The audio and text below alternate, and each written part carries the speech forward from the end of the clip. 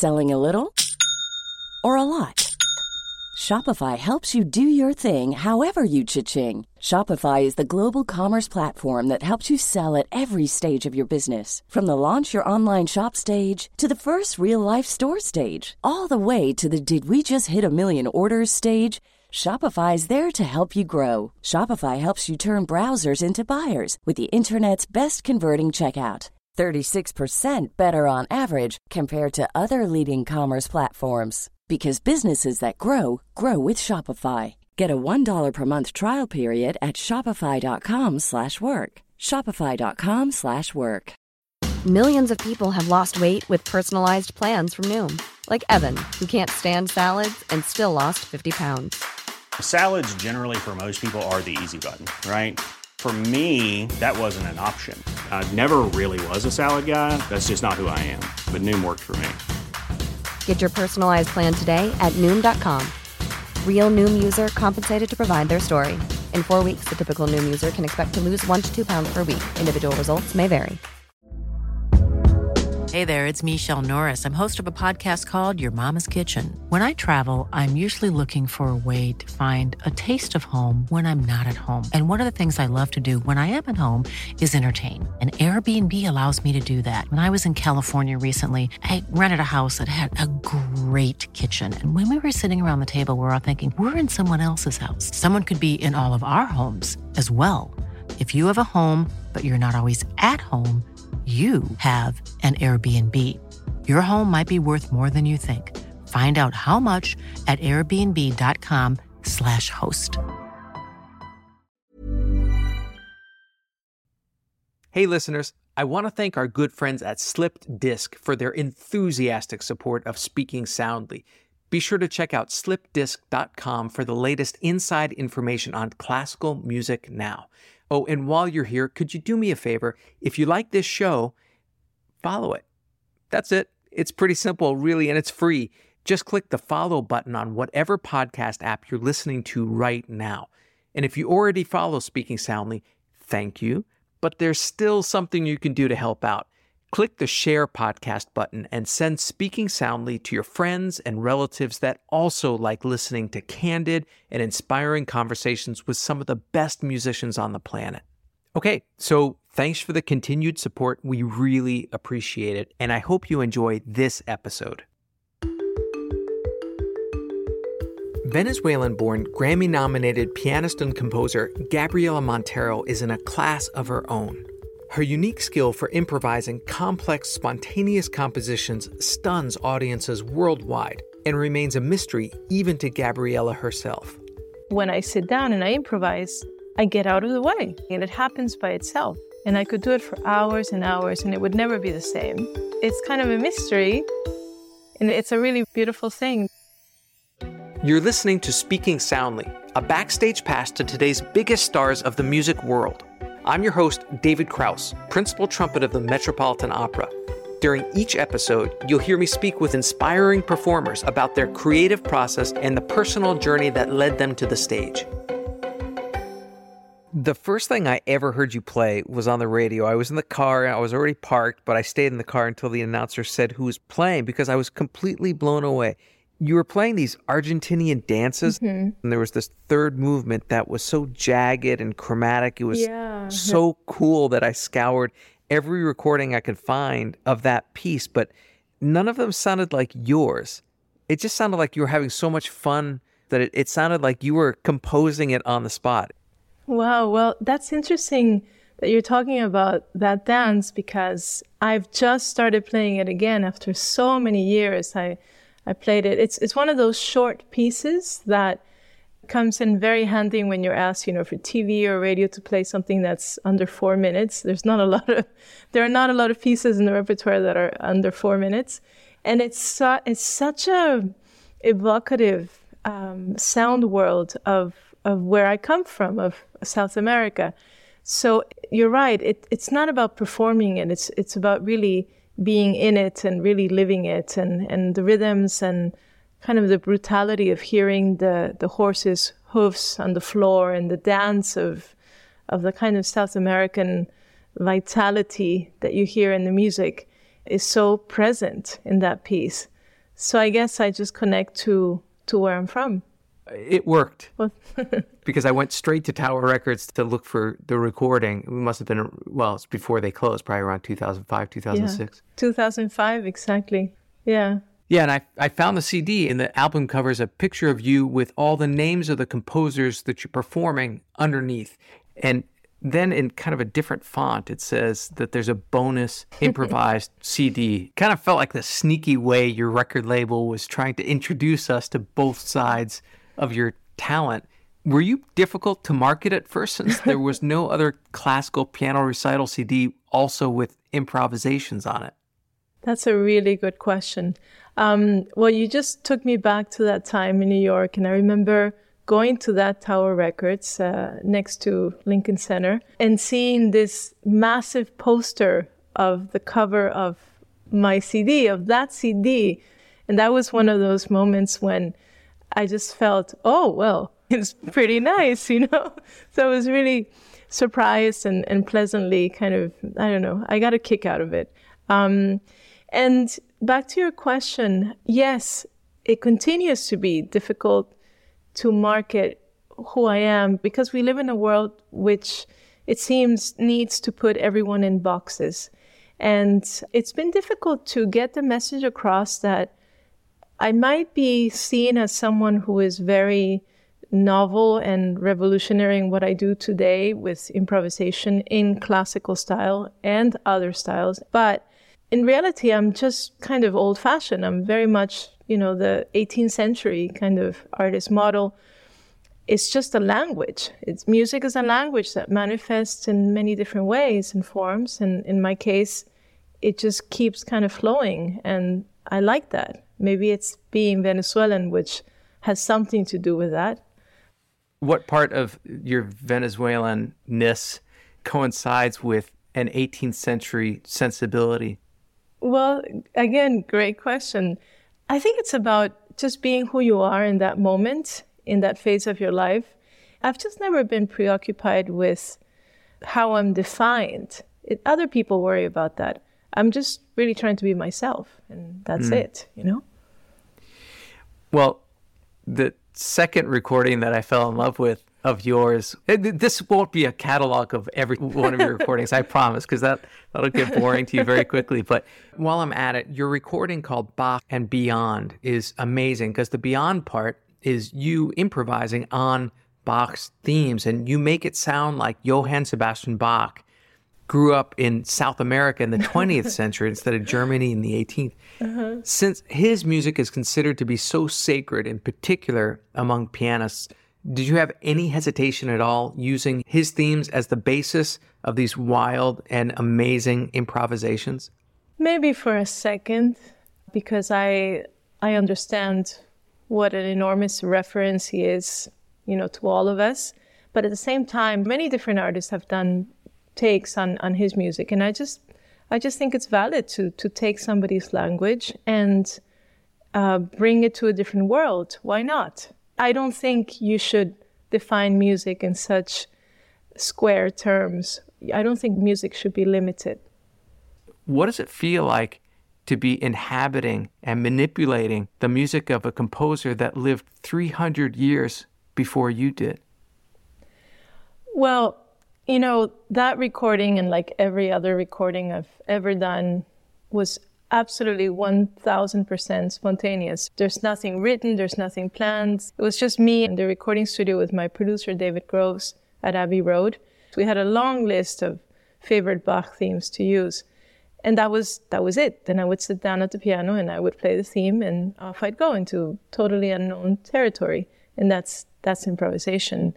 And sometimes I guess I would play the theme just to establish, you know, what room I was in, let's say, or what sound world, and then it would transform into something else. It's just incredibly logical. It just happens quite comfortably. I didn't know that was recorded in Abbey Road. Was that cool? Did you realize the importance and historical significance of that recording studio? Absolutely. It was in that studio where everybody from the Beatles to, every every major, artist has recorded. It was in that studio. And I remember that they set it up in a very kind of an interesting way because they put candles in the studio, dimmed the lights, and just made it very, very kind of salon-like. So it became like a living room, and it was absolutely wonderful. It was magical, actually. Well, now I got to listen to it again, just with this knowledge of what it was like for you when you recorded it.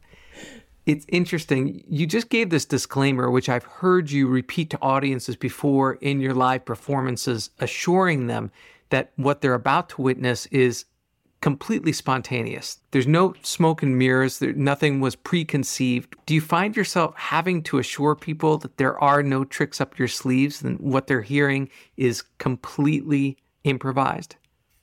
All the time, even after 20 years of doing thousands of improvisations. And people have even gone so far as to sometimes accuse me of planting people in the audience so that when I ask for a theme, they'll say, oh, you planned that beforehand. I said, well, what are you talking about? So it's amazing how the human mind sometimes has difficulty accepting that something can be born out of nothing. There are no templates, there's no formulas. It's just a process that is as much magical as it is neurological. And there was a big study done on my brain at the Johns Hopkins Hospital. They wanted to see the difference in how my brain behaves when I improvise versus when I play a memorized piece. So we chose a Bach Minuet to be the memorized piece, and I went into the fMRI machine. Initially, it was for 30 minutes. It ended up being for almost 2 hours. And it turns out that when I play the memorized piece, I pretty much use the normal, parts of the brains that every musician uses. And when I improvise, basically that part of my brain kind of goes to sleep. So my motor skills, even my ear, it sort of goes a little bit dormant. And then they found that I improvise through my visual cortex with my eyes. But I don't see anything. I'm not kinesthetic. I don't see anything different. And he said to me, Gabby, this part of the brain we've never seen, used for this task, for music. Can't explain it, but somehow your brain creates a little neural pathway, a little bridge that connects one part of the brain to the other. And then when you improvise, the visual cortex, which is much more powerful, just goes crazy and is like fireworks. And that explains why when I sit down and I improvise, I get out of the way. That's exactly what I'm doing. And it happens by itself. And it's the most beautiful thing. And I could do it for hours and hours and it would never be the same. It's kind of a mystery. And it's a really beautiful thing that happens. You're a superhero in this respect. You are describing Superman's origin story, where all of humanity has a difficult time accepting his exceptional powers. I mean, I did when I first heard you. I thought there was no way that someone could just sit down and this can flow out of them. I thought for sure you had taken your time and written them out, because no one could do this unless they were born with these superpowers. And sure enough, there's pictures of you in the crib playing the piano. How old were you when you started to play anyway? I started to play when I was 8 months old. I was playing by the time I was a year and a half. So in that period of 8 months to a year and a half, I started to figure out by ear, the national anthem and all of these different lullabies that my mom would sing to me to put me to sleep. And I don't come from a musical family. In fact, my family had no idea of classical music until I came along. So it's not that it's been passed on or anything like that. It's, I don't know, it's like a brain glitch, which I guess defines me. As non-musical parents, did they have a hard time embracing this talent that you had the same way that Clark Kent's parents had a hard time dealing with the fact that he could fly? And that's so funny. I've never heard it quite like that. I think it was a bit daunting for my parents. What do you do when a child manifests such an early inclination, an early talent that is undeniable. But you don't have the means to help her develop that. You don't have the knowledge. I mean, it's a big responsibility. I suppose that my relationship with the piano has become so personal because it's been a very jagged road, and it's made me communicate through music, perhaps in a very, very intimate way. So it's not a profession, it's not what I do, it's really who I am. So I sometimes feel sorry for my parents. I think they did the best they could. We are who we are because of our experiences and our what we've had and what we haven't had. Well, when your parents did realize this affinity you had toward the instrument, how long was it until you started formal piano lessons? What was that process like? Well, when we lived in Caracas and I was about 2, actually the most well-known piano teacher, pedagogue in Venezuela at the time was Lil Tiempo, an Argentinian pedagogue. And she actually lived in the apartment above us. So I could hear her, teaching. I could hear the music when I was At what very, age very were little. you? I would have been 2 years old, more or less, 2, 3 years old. So my mom went upstairs and my mom said, my little girl is very, very talented. I would like Lil Tiempo to please see her, listen to her. Oh, she has a waiting list of 2 or 3 years. Come back when she's old enough, Anyhow, my mom insisted. And I ended up auditioning for Lil when I was, I think, about 3.5, 4. But I was so shy. I was so shy that I didn't play. I was pathologically shy. Eventually, they kind of coaxed me into playing because I was put in a group of other little kids who were playing. And I guess when I saw them playing, I said, okay, now it's my turn. And then I started to improvise. And that's when Lil realized that I had this, like you say, superpower. So I started lessons at 4, but this was, 15 minutes a week, just, Gabrielita, tell me stories with the piano. And then I would improvise. That's what I wanted to do.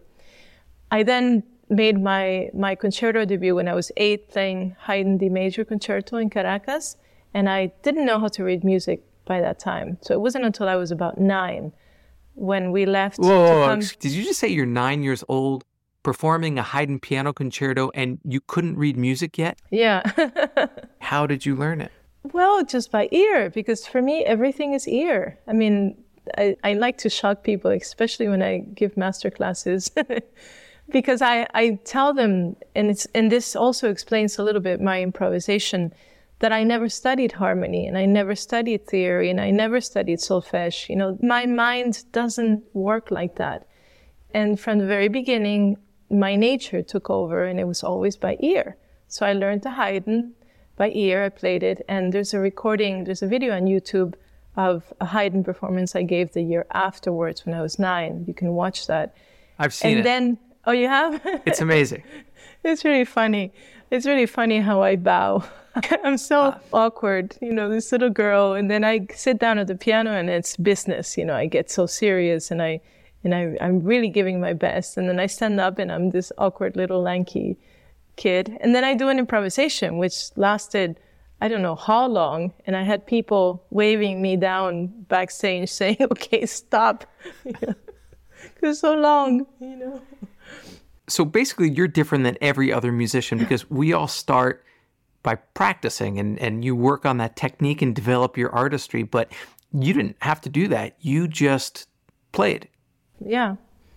It has to do with my nature. And I'm fascinated by the idea of talent, of natural talent. And when you're bestowed with something that is, part of who you are, as is the color of your eyes, I'm fascinated with how you live with talent, how you develop talent, and what priorities really matter, and how do you honor that talent, and how do you construct a life around the talent? Because I didn't want to construct my life around my talent for many, many years. I stopped playing many times, and I didn't really want to give myself into my nature. I wanted to be something else.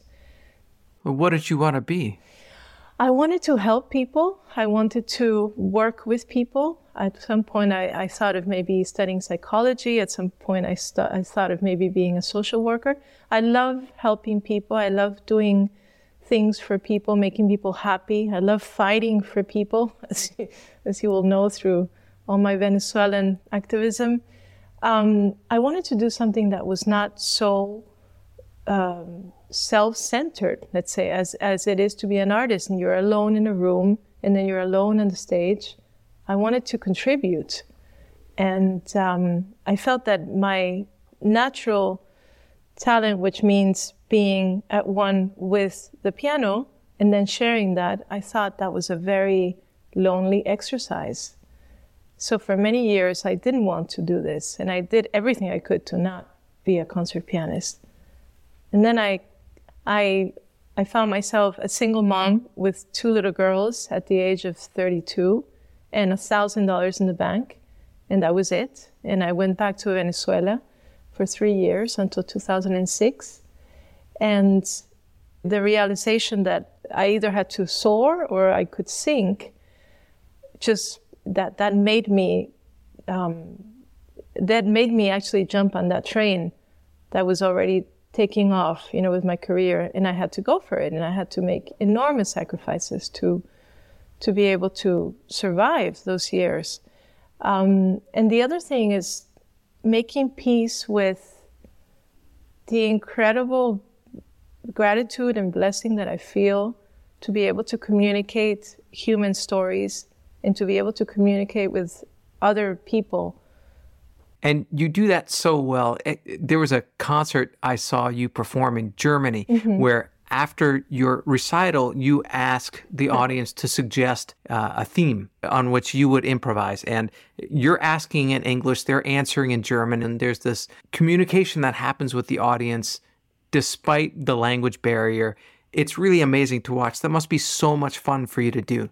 Oh, it's absolutely wonderful, and it democratizes everything because, it's not just me talking to the public, it's them talking to me and showing their humor and singing to me, sometimes 3,000 people, and people who don't know each other coming together to sing one theme that maybe means so much to them because it's from where they're from, yet it doesn't mean anything to me. It only becomes something through their collective action. So there's something in music DNA that is intuitive, and it just kind of shows itself in the ways that you least expect it.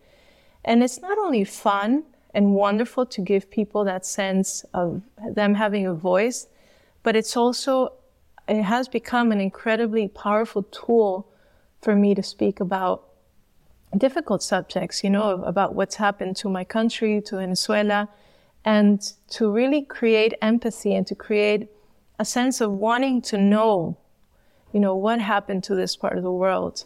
So it's a way to galvanize the audience into caring and into wanting to know.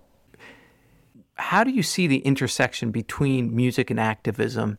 How has it influenced your role, not only as a musician, but as a human being? I think that music is a very powerful language. We as human beings have a voice, we have a duty when we see tyranny and when we are aware of injustice. And my life changed when I decided in 2010 to speak against the Venezuelan regime. It completely changed. I decided to take on this role that came with a very, very high price tag, because when you speak out, you not only have an enormous amount of people supporting you, but then you're under attack. And the side that I am against is very, very ugly. So I became a target of so many different attacks from so many different sides, even in our industry. And it's been the most difficult thing I've ever had to do. There's been no benefits to it whatsoever. I've paid a very high price for it.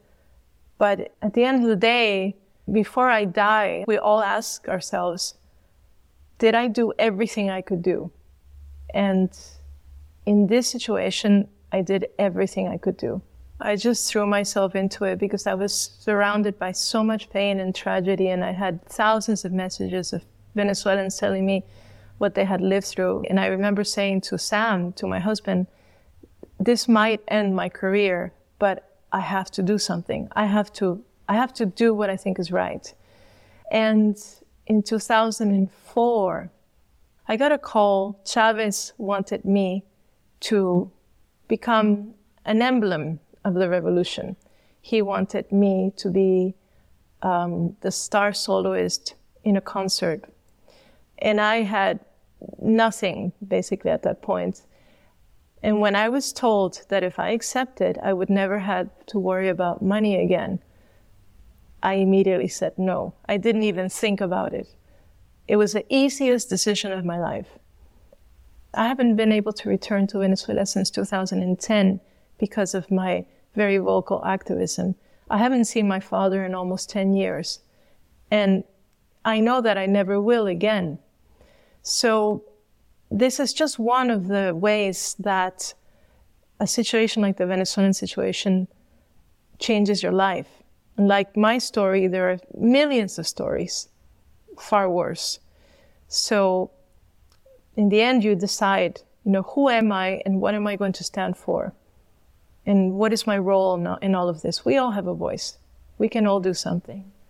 It's just amazing that you were dealing with all of this, and then just a few years later, you'd find yourself in the middle of the largest celebration of democracy and freedom when you performed alongside Yo-Yo Ma, Itzhak Perlman, and Anthony McGill at Barack Obama's inauguration. That must have been mind-blowing. What was that like for you? Oh, it was incredible. It was incredible to be in Washington a couple of days before the inauguration and to feel a city and a people that seemed to be going through this incredible transformation of hope and healing and just expectation and excitement. It was a really beautiful moment, not just because of what it meant historically and such an honor to be there as well, but it just felt like for an instant, everyone became one. And there were no differences. There was no struggle to understand each other or see each other. It was just a communion of people of all different races and religions and nationalities that came together. So it was a really, really beautiful moment. And a little personal victory for me was that I was there and Chavez was not invited. So that was a major coup. That's awesome. You see, that's one of the things Venezuelans remember. I hope you enjoyed this episode of Speaking Soundly. If you like what you heard, please tell your friends about it. Spread the word. Be sure to follow, rate us, and leave a review wherever you get your podcasts. To keep up on future episodes, follow us on Instagram at SpeakingSNDLY and visit our website, artfulnarrativesmedia.com. Tune in next week as we hear another inspiring artist speaking soundly.